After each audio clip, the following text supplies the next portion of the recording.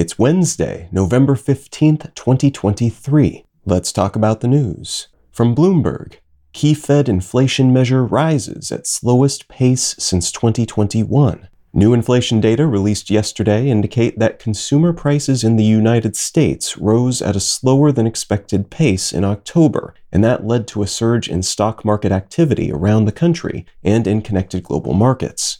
This is broadly being seen as good news for the U.S. Federal Reserve, which is tasked with pulling inflation down to something close to 2%, and for U.S. residents who have struggled with high inflation rates for several years. Overall prices rose 3.2% in October compared to the previous year, which is down from September's rate of increase, and core prices, which exclude more variable and volatile food and energy numbers, rose 4% on an annual basis, which is the smallest increase since September of 2021. This is a more favorable bundle of data than most analysts were predicting, even at their most optimistic, and it's generally assumed that this means the Fed will keep interest rates steady at their next meeting in December.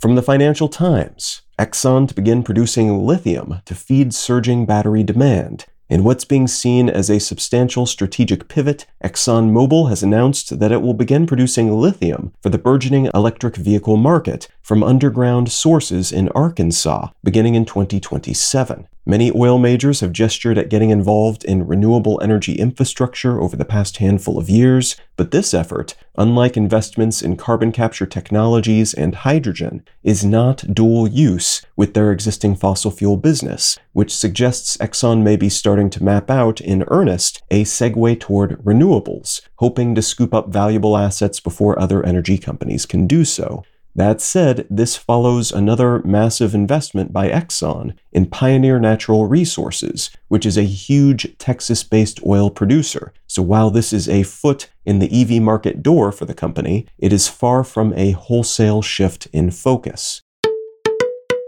And from the Wall Street Journal, Chrysler parent Stellantis prepares to offer buyouts to U.S. salaried workers. The parent company of automotive brands like Chrysler, Jeep, Ram, and Dodge is reportedly offering buyouts to about half of its US-based white-collar employees as part of an effort to cut its expenses as it recalibrates toward an EV-focused future. This marks the second round of buyouts the company has offered this year, and it's expected to encompass around 6,400 non-union workers with at least 5 years of experience. Other U.S. car companies like GM and Ford have also cut their ranks of salaried employees over the past year, and these cost-cutting efforts are being seen as a response to higher costs associated with EV R&D and battery manufacturing, alongside concerns about higher factory worker costs and the potential for an economic downswing that could truncate sales.